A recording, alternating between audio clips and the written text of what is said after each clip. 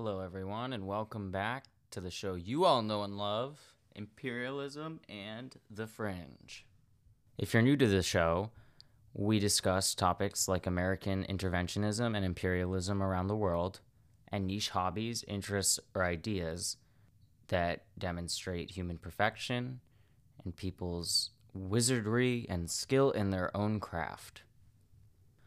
I took a brief hiatus because I was substituting second grade at my middle school for a while. However, today I think I have quite the interesting topic for everyone.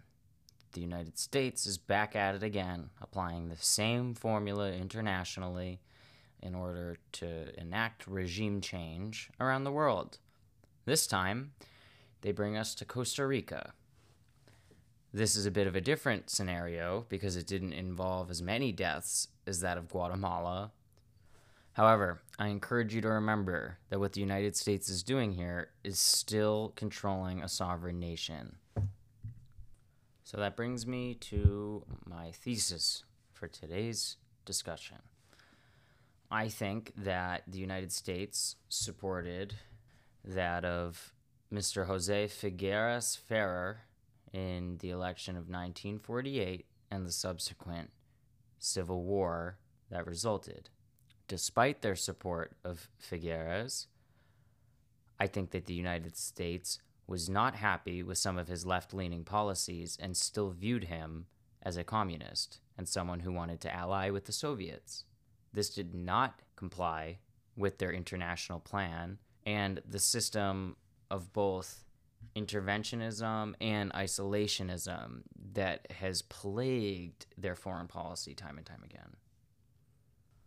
A quick reminder that the United States has been involved in nearly 400 military interventions between 1776 and 2023, with half of them happening since 1950, and over 25% happened after the Cold War. Most of them have been in order to expand economic opportunity for that of the United States, to quote-unquote protect its citizens, to enact territorial expansion, regime change, and build new nations under what they see fit and policies that they see fit. This brings us to 1948. Calderón García had served multiple terms and needed someone to step in for him and basically rule while he still pulled the strings. President Teodoro Picado was elected and was largely a puppet ruler for that of Calderón. Being Christian socialists, Picado and Calderón were largely trying to ally with communist ideals and more of the liberal reforms that the United States weren't enjoying at the time. Some of the reforms that Calderón enacted were actually quite helpful and left a pretty long legacy in his country.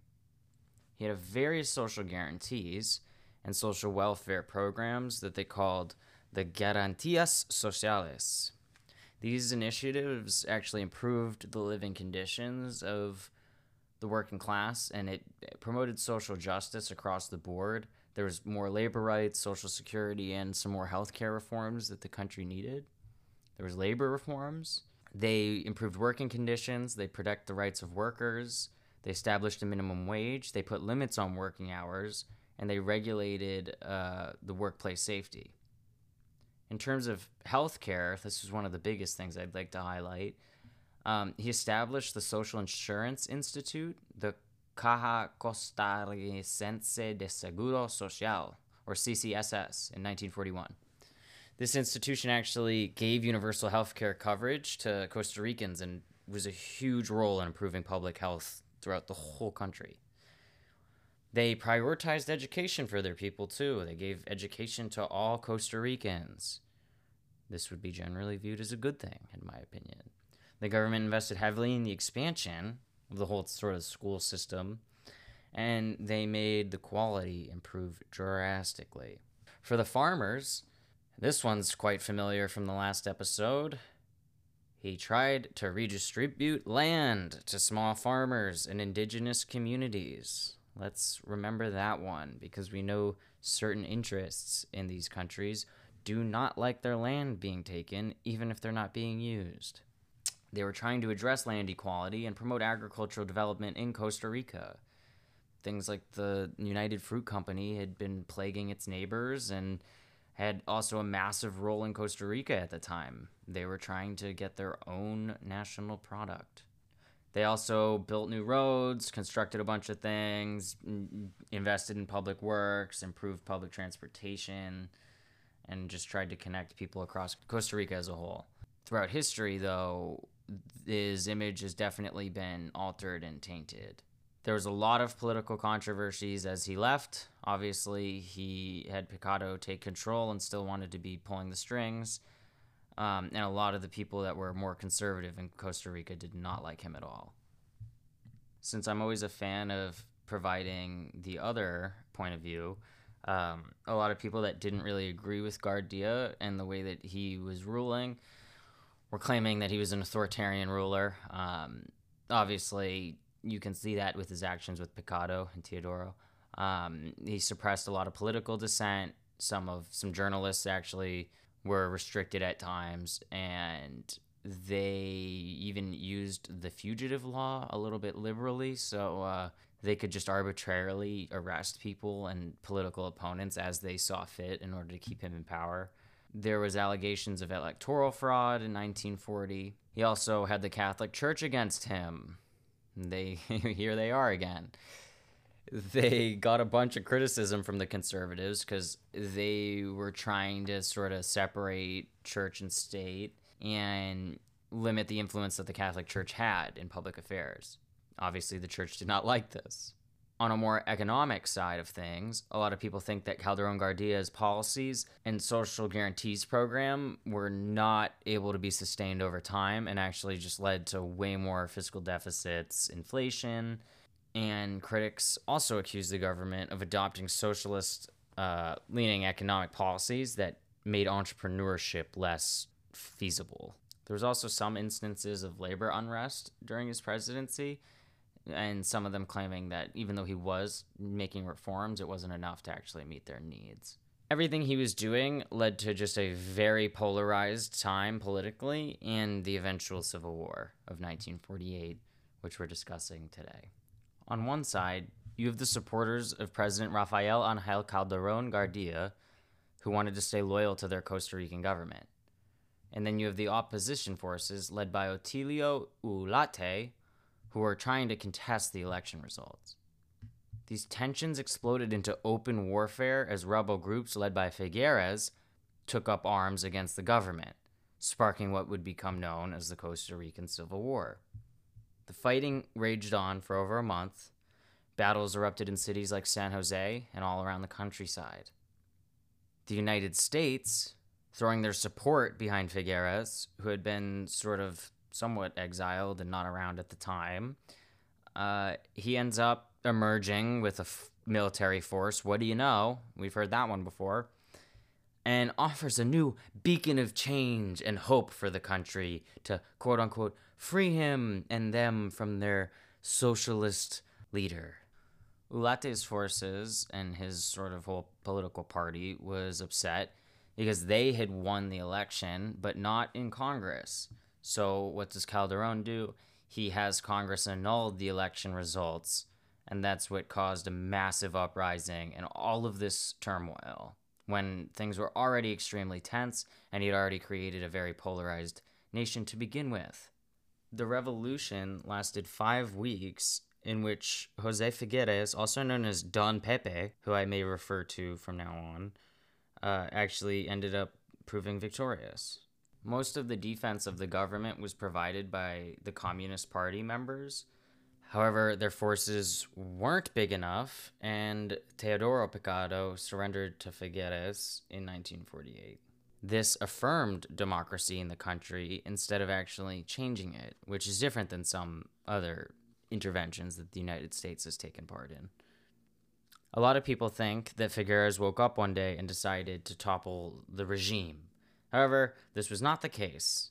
It had been planned for some time, and the election of 1948 was just a perfect opportunity for Figueres to take control.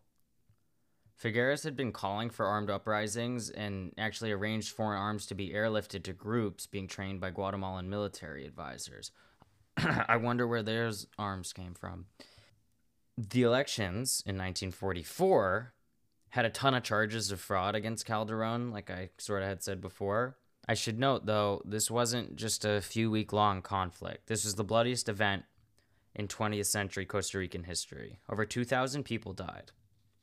An important event worth noting is that on December 10th, 1948, the exiled Calderon Garcia and his supporters invaded Costa Rica again from Nicaragua. With the aid of the Organization of American States, basically the CIA and the United States, the overthrow attempt was quickly put down. Again, the United States is ensuring that someone who's promising to be more pro-American is in power and not someone who's proven time and time again to have socialist policies. I'm not saying that Calderon was unscathed. However, I don't think the United States should be meddling in the politics like this. So Figueres gets appointed to be the head of a provisional junta. He ruled the country for 18 months. The United States helped exile Calderon. So this was also a unique situation in which Figueres had almost some leverage over the United States. They weren't going to immediately try and upheave his seat in power because they just helped him get rid of his opponent. So he could have set up any sort of government he really wanted during this time. He could have taken sharp actions against socialists like a lot of other leaders did in other countries, a pattern that you should take note of. He made good decisions for the most part, however, and it seems like he was pretending to be pro-US while still allowing a lot of the same socialist reforms to occur behind the scenes. I think that Figueres knew how to play the United States, and he knew which side the bread was buttered on. So he's a bit of an oxymoron, though. He made his own progressive social reform program, but at the same time, he banned the press and the Communist Party. So he's basically making socialist reforms while publicly banning the party as a whole. He also nationalized all the banks and the insurance companies, a pretty communist move. Out of 53 leaders, only 3 of them in Costa Rica have been military men, and 6 can be considered dictators. Most countries in Latin America are not this lucky. As a socialist, he used his popularity to build his own electoral base and founded the Partido de Liberación Nacional, which became the principal advocate of state-sponsored development. Don Pepe ended up dying in 1990 and was revered as a hero. Don Pepe was even awarded the 1987 Nobel Peace Prize for his attempts at establishing a peace treaty with the Civil War-torn neighbors around Latin America. One of the most striking effects of this whole revolution was the demilitarization of Costa Rica. It abolished the death penalty in 1878 and prohibited a standing armed force in 1949. The army commander-in-chief, in fact, gave his keys to the headquarters over to the Minister of Education, who turned it into a museum. But the United States, of course, didn't like this, and during the Reagan era, they tried to remilitarize Costa Rica. Get that. It's probably one of the lowest points in U.S.-Costa Rican relations. Despite the fact that it seems the United States helped subvert Figueres as well. In a press document that I've attached to the episode, people within Costa Rica were writing extensively saying that Figueres wasn't enough for the United States and that they ensured his rule would be temporary and did their best to not let him turn it full communist again. I've attached another document by the CIA that was released in the 70s, basically summarizing the situation in Costa Rica and how they viewed it. They really thought that any sort of establishment of hostile forces within the country would be in a position to interfere with the Panama Canal and Caribbean sea routes. So it was in extreme importance to, quote, U.S. security. Controlling canals in Costa Rica was important for U.S. national security. I guess that makes sense. That was a joke. That doesn't make any sense to me. Basically, they don't want the Soviets getting control of Panama. So they're also mentioning how the country was incapable of offering effective military resistance and how anti-military that they are, with no Navy or Air Force. So I think that it's even more proof of the suggestion that they would take clandestine options in order to get the effects that they want without the Costa Rican public knowing. This seems to be an especially fragile situation. They did not see the communists as a very big threat, and they even say so in the document. I don't think that this would stop them, though, especially Mr. Alan Dulles, someone I mentioned in the last episode. He seems to have had a vendetta against anybody who sort of spited the U.S. or didn't pursue their promises fully. Well, a big thing to note about the economy of Costa Rica is that, again, our favorite, the United Fruit Company, the massive United States corporation with a vast complex of locally owned or controlled activities all around the country, had their own system within the country again. They had their own docks, railways, hospitals, plantations, experimental farms, and rain-making airplanes. They produced almost 50% of the country's total exports. Can you imagine the amount of power they had within there? Land holdings in general throughout the country at the time were actually more diversified than Guatemala, though. I remember mentioning that the United Fruit Company owned acres and acres of land that they weren't even using. But in Costa Rica, a lot of smaller time people actually did have an opportunity. They did quite well economically throughout the war. However, I still think that all of these actions ended up benefiting the United Fruit Company and the United States the most, ensuring a long-term ally.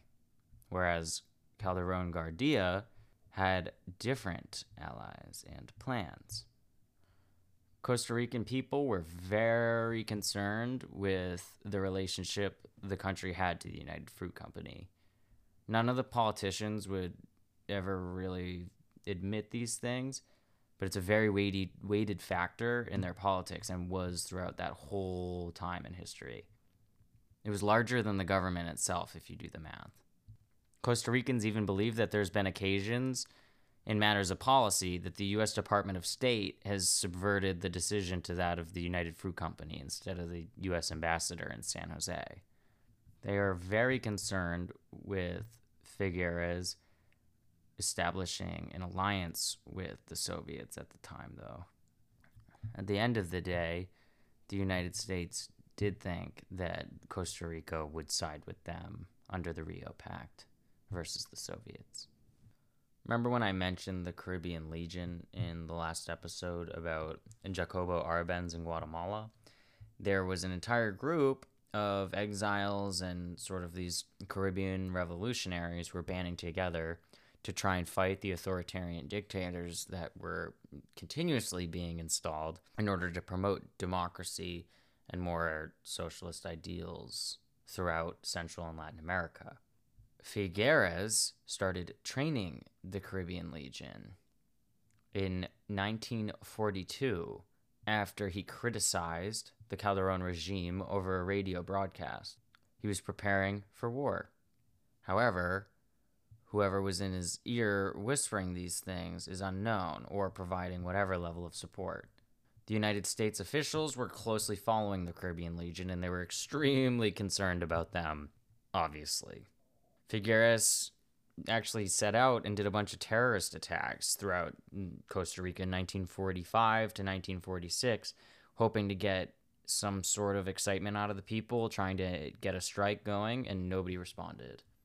Calderon had to switch his sort of political disposition from that of the Catholic Church because of World War II. He was basically taking punitive measures against some of the rich and influential German communities in Costa Rica, so a lot of these elite withdrew their support for him. He had to change his whole demeanor and what he was running on. So he allied more closely with the Popular Vanguard Party, who were the communists at the time. This definitely put a target on his back. There's a lot of paradoxes here. The forces that Figueres led were a bunch of anti-communist right-wingers, and basically economically conservative people who were very weary of the welfare state, and a social democratic entelejista who sought to strengthen the new welfare state while ensuring democratic transparency. This whole alliance quickly fell apart after the conflict and the Civil War. There was not much ideological consistency throughout this whole thing. The government forces were allied to the Costa Rican communists, had the support of right-wing Nicaraguan dictator Mr. Somoza, while Figueres rebels, who has anti-communists backed by the United States, received significant aid from the leftist Guatemalan president Juan Jose Arevalo. The United States had their way with Guatemala after that one. I'm also attaching a link for a document released by the Office of the Historian, Foreign Relations of the United States, 1958 to 1960 in Cuba. It just shows that basically Mr. Alan Dulles was all upset over Castro and these communist regimes taking shape, and he had full control over utilizing the Organization of American States in order to do what they want. He was even suggesting, couldn't they do something about Castro, or couldn't we make them do something about Castro? Figueres seemed eerily aware that the United States was not a fan of Castro and utilized rhetoric like calling him a Latin American demagogue and all of these sort of monstrous names and the implementation of the policies to keep that sort of pro-U.S. image in place publicly. Here's where things get a little fishy.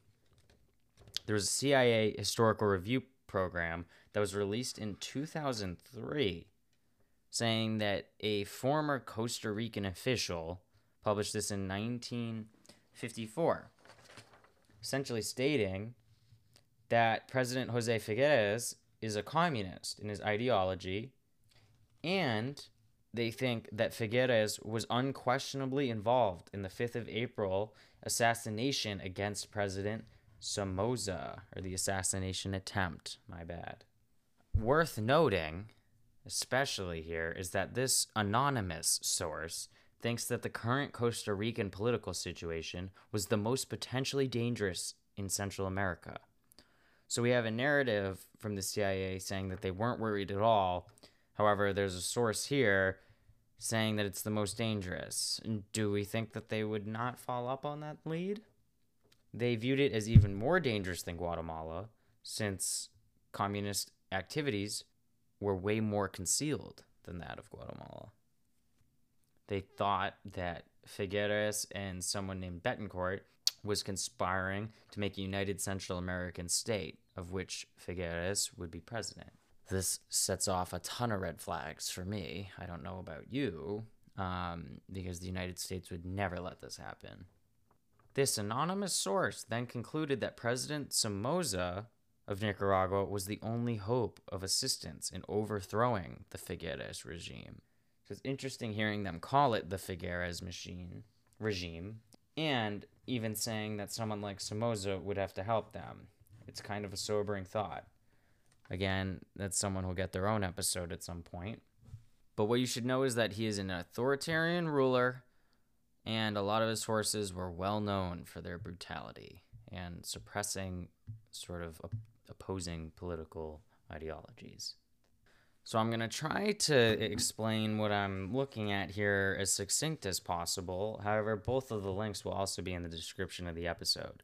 In an intelligence memorandum from Washington in December of 1971, they're discussing some of Figueres' actions that I think proves that the United States would definitely take some steps to overthrow him, or at least make sure he wasn't in the country for a long time. Contact with the USSR was established in 1944, but Figueres finally made these sort of promises happen in 1970. So he did have ties to the Soviets, and it was very easy for him to sort of rekindle this relationship and start negotiations again, or a era of negotiations, as Nixon once said in the post-Cold War era. They would have been able to sell vast amounts of coffee to the USSR, but it was met with serious opposition, just like it would have been in the 1940s when things were more concealed. There's an article written by Don Boning, a Herald Latin American editor, published by the Miami Herald, basically showing that there is a massive CIA plot rumored in Costa Rica to take down Figueres in one of his subsequent elections and terms. The United States clearly did not like what he did during that provisional junta government and took some steps to fight back. A fisherman on December 17th of that year reported sighting a mysterious ship which had unloaded long wooden boxes on a remote beach.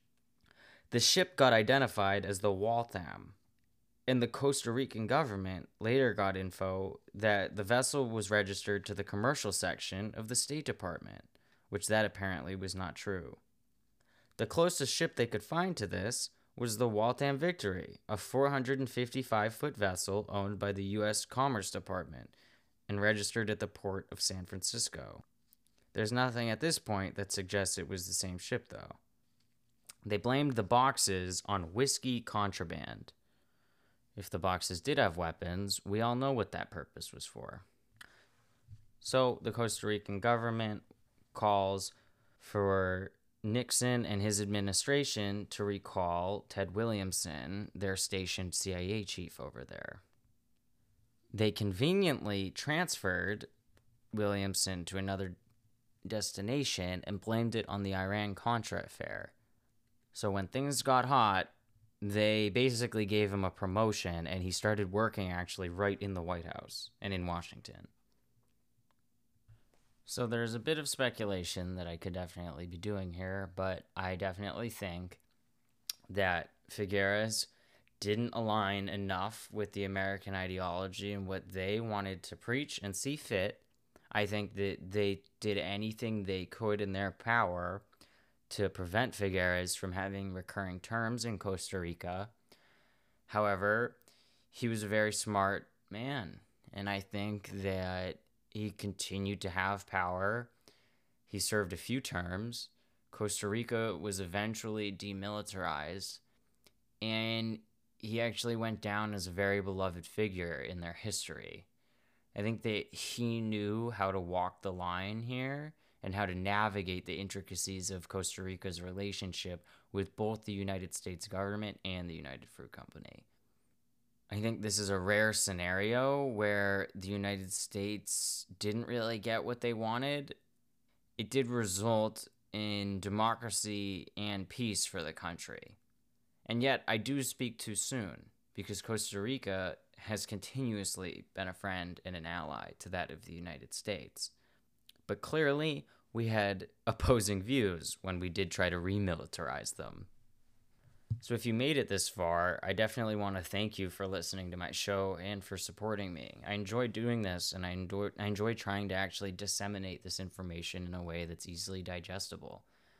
I also hope you learned something today. If you're listening to this and you are a plant nursery, you should totally sponsor the show. Who else should sponsor the show? If you are a ceramics studio, you could make the pots for said plant nursery. So you should also sponsor the show and give me some love. You know what I'm saying? Every play does matter, and doing this would be something I would love to sustain over time. I'm proud to announce that I do have a podcast goal of reaching at least 22 episodes in this first season of things before I will take a brief hiatus and maybe consider making a video show as well. If you did enjoy listening to this, though, I do ask that you either download the show, give it a like, a follow on Apple Music or Spotify, wherever you get your podcasts. Leave it a 5-star rating and give me some Q&A or feedback if you have questions, a topic I should talk about, or if you even want to be on the show sometime.